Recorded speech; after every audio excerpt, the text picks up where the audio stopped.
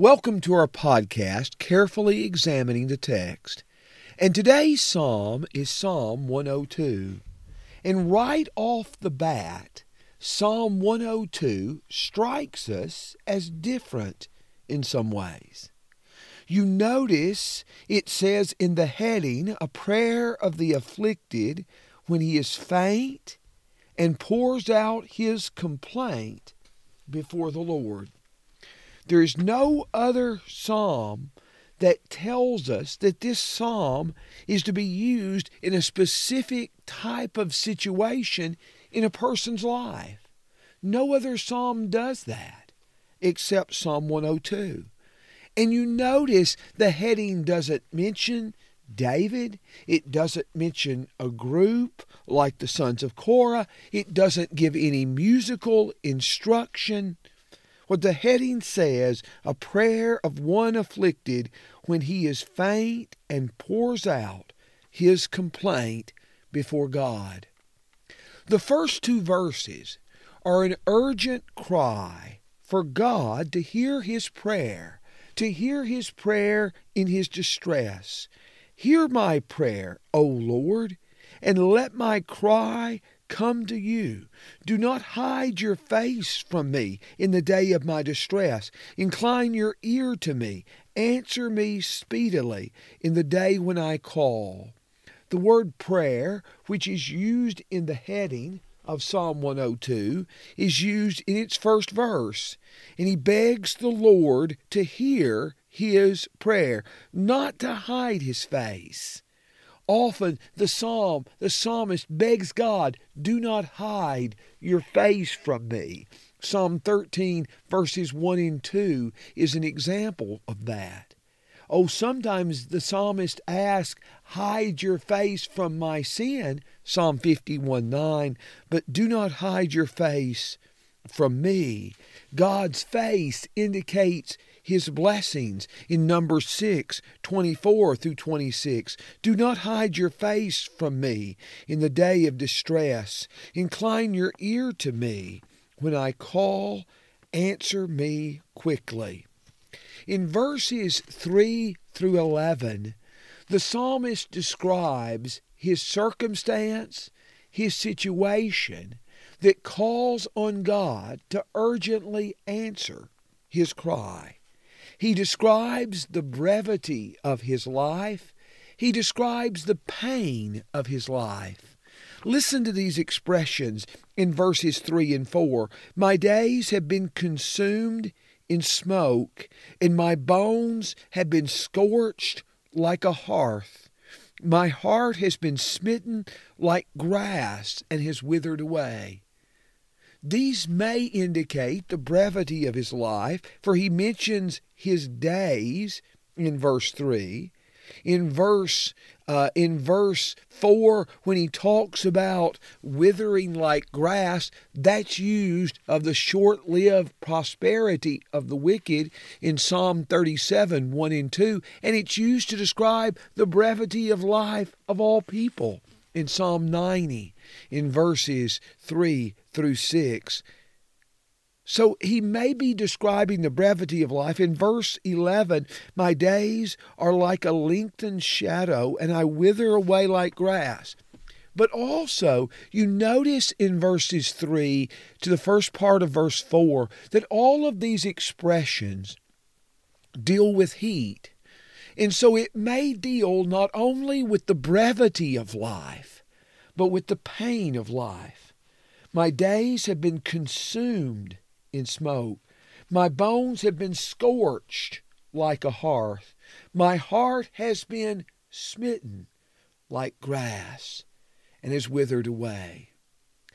And because of his brief and painful life, because of this, there are all kinds of physical effects this has upon him. For example, at the end of verse 4, indeed I forget to eat my bread. His pain is so great, he loses his appetite. In verse 5, because of the loudness of my groaning, my bones cling to my flesh. Have you ever been so sick that food lost its taste and you lost your desire for it and you grew thinner and thinner? If I've had those moments, they have been very temporary. But here the psalmist experiences this over a prolonged time. The brevity and pain of life have brought painful physical effects to him, and his bones cling to his flesh. Job spoke in similar ways. In Job 19 and verse 20, you notice in verse 7 that he describes, or verse 9, he describes his pain as so intense. He says, I have eaten ashes like bread and mingled my drink with weeping. He has eaten ashes. Job, in a time of mourning, sat on an ash heap. Job 2 and verse 8. And you also see in time of mourning, people put ashes upon their head. 2 Samuel 13 verse 19 and Esther 4 and verse 1. But here the psalmist is pictured as eating ashes, and his drink is mingled with tears. Truly, a profound physical impact has come upon him because of the brevity and pain of his life. And he has found himself isolated, alone. In verses 6 and 7, I resemble a pelican of the wilderness. I have become like an owl of waste places. I lie awake. I have become like a lonely bird on the housetop. In this particular picture, the term pelican is translated in the New American Standard in verse 6, but this particular Hebrew word is used only 5 times in the Old Testament, this being one of them. It's used twice in the Pentateuch, in Deuteronomy 14 and Leviticus 11, to describe an unclean bird that they were not allowed to eat. And it's used in Isaiah 34:11 and Zephaniah 2:14 to talk about creatures who dwelt in waste places or places away from human habitation. It is a picture of his loneliness and isolation. A bird is often a picture of vulnerability in the Old Testament. And these birds and these creatures who dwell alone, and the lonely bird on the housetop, all of these are pictures of the loneliness of the psalmist. The psalmist knows that life is brief and life is painful. It has profound physical results on his unwillingness or lack of desire to eat and growing thinner and thinner, and his life being filled with pain. He is lonely, he is isolated, and his enemies talk about him all day long. Verse 8, my enemies have reproached me all day long. Those who deride me have used my name as a curse. His enemies mock him, they ridicule him continually, adding to the intensity of his pain. And yet somehow, too, he knows that God's indignation is behind this. In verse 10, because of your indignation and your wrath, you have lifted me up and cast me away. So this presents a dismal picture. But verse 12 is going to change the scene. While the word I is emphatic in verse 11, I wither away like grass. In verse 12, the personal pronoun you is emphatic. But you, O Lord, abide forever. The answer to the brevity and painfulness of life that the psalmist experiences, the answer to all these difficulties of life, which he describes in verses 3 through 11, is the eternity of God in verse 12. But you, O Lord. As a matter of fact, the eternity of God is going to be highlighted here in verse 12, in verses 24 through 27. This psalm is showing us that the answer to man's mortality is God's eternity. The you is also emphatic in verse 13. You will arise and have compassion on Zion. You notice in verses 3 through 11 that the problems seem very individual. He's talking about his pain and his suffering and what comes upon him, but yet in verses 12 through 22, he is speaking of the nation. You notice that Zion is mentioned in verse 13, in verse 16, and in verse 21. And he is begging God to have compassion on Zion, verse 13, and be gracious to her. Some have suggested that this may have been written after Babylonian captivity, and the people are separated from the city of Jerusalem. And it is a prayer for God to relieve him in the midst of his pain and his distress, but also to come to the salvation of the whole nation and to bring the people back to Zion. One of the reasons that God is begged, the psalmist pleads with God to have compassion upon Zion, is because in verse 16, your servants find pleasure in her stones and feel pity for her dust. Your servants are brokenhearted to see the trouble that has befallen Zion. But if the Lord will restore Zion, if he will build her up, as verse 16 talks about, the nations will fear in verse 15, and all the kings of the earth will see her glory, will see his glory. When the Lord brings his people to Zion, when this people who have been carried away into Babylonian captivity come back home and are restored to the city and rebuild Jerusalem, when God does this, it is proof that he is God. And it will provide testimony to the kings of the earth and to the nations of the world that the Lord indeed is God. And that God, in verse 17, has regarded the prayer of the destitute and not despised their prayer. The word prayer is the same word used in the heading. It's the same word used in verse 1. It's used twice in verse 17. And he prays that God will be good to Zion, and this will be a testimony to people who haven't even been born yet of the goodness and the compassion of God.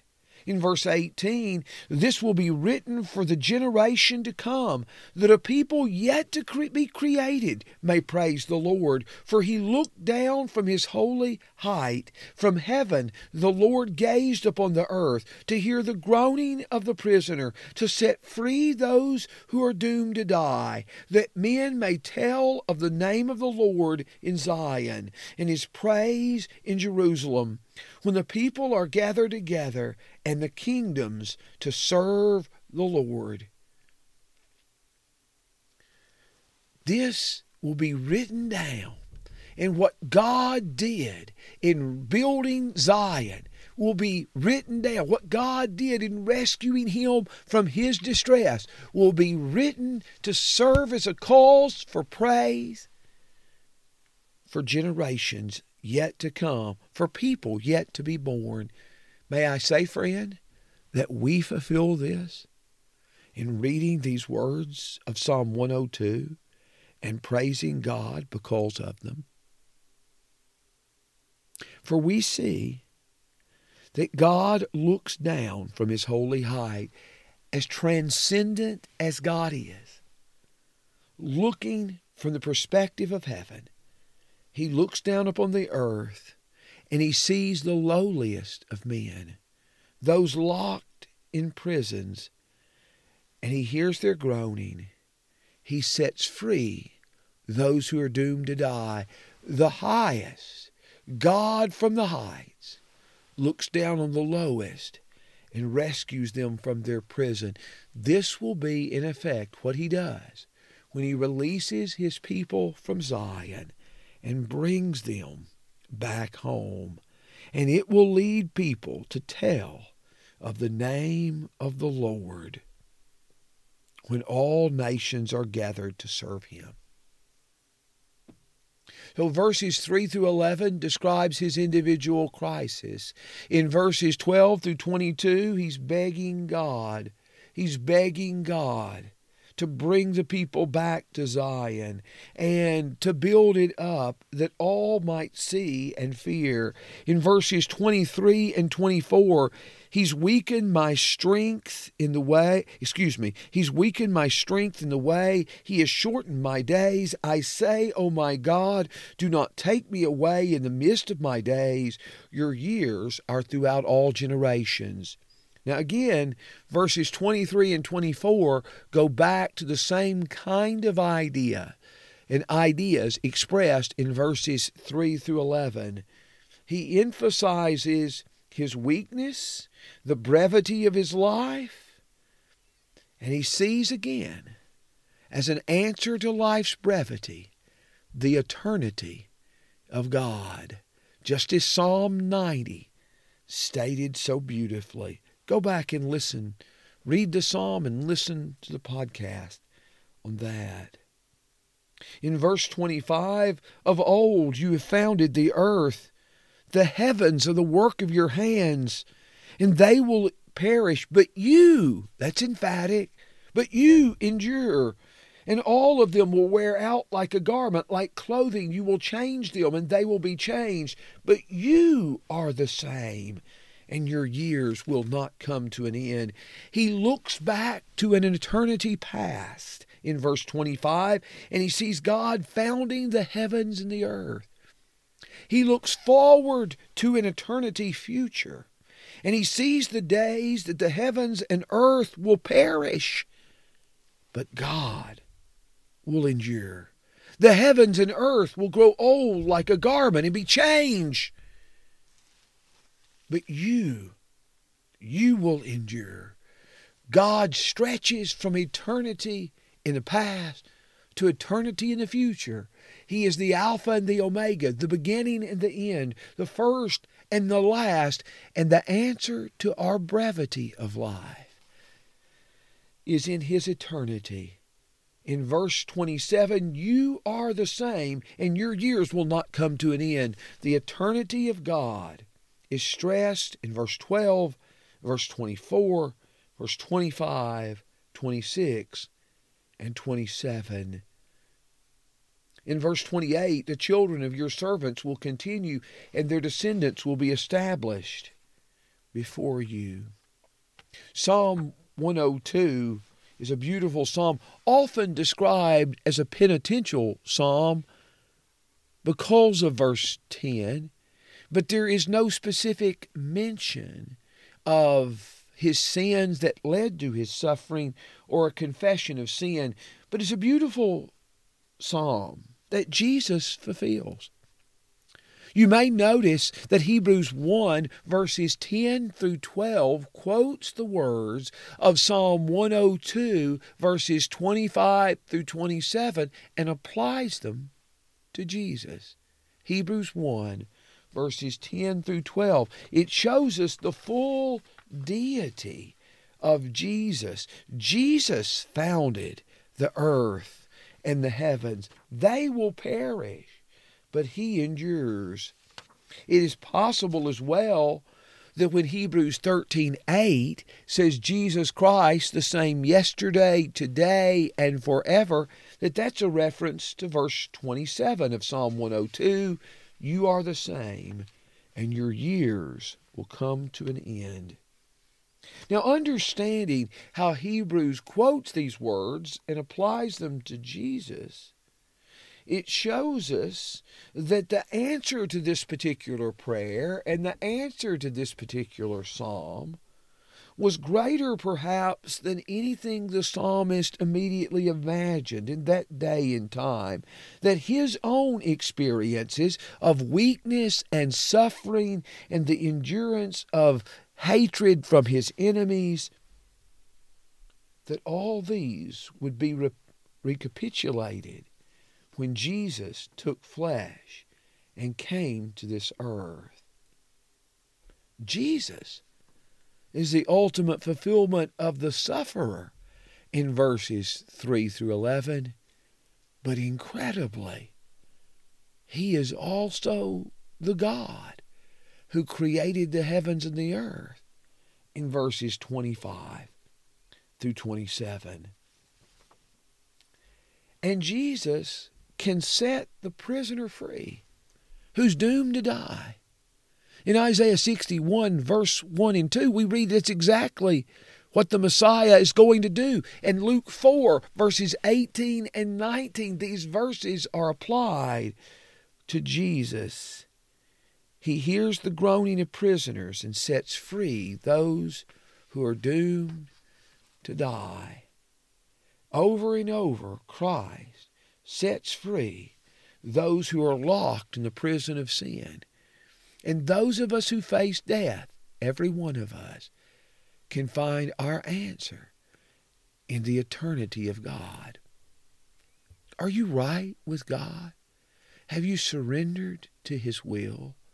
Have you submitted to His message, obeying Him on His terms? In the New Testament, people did that by repenting and being baptized into Christ.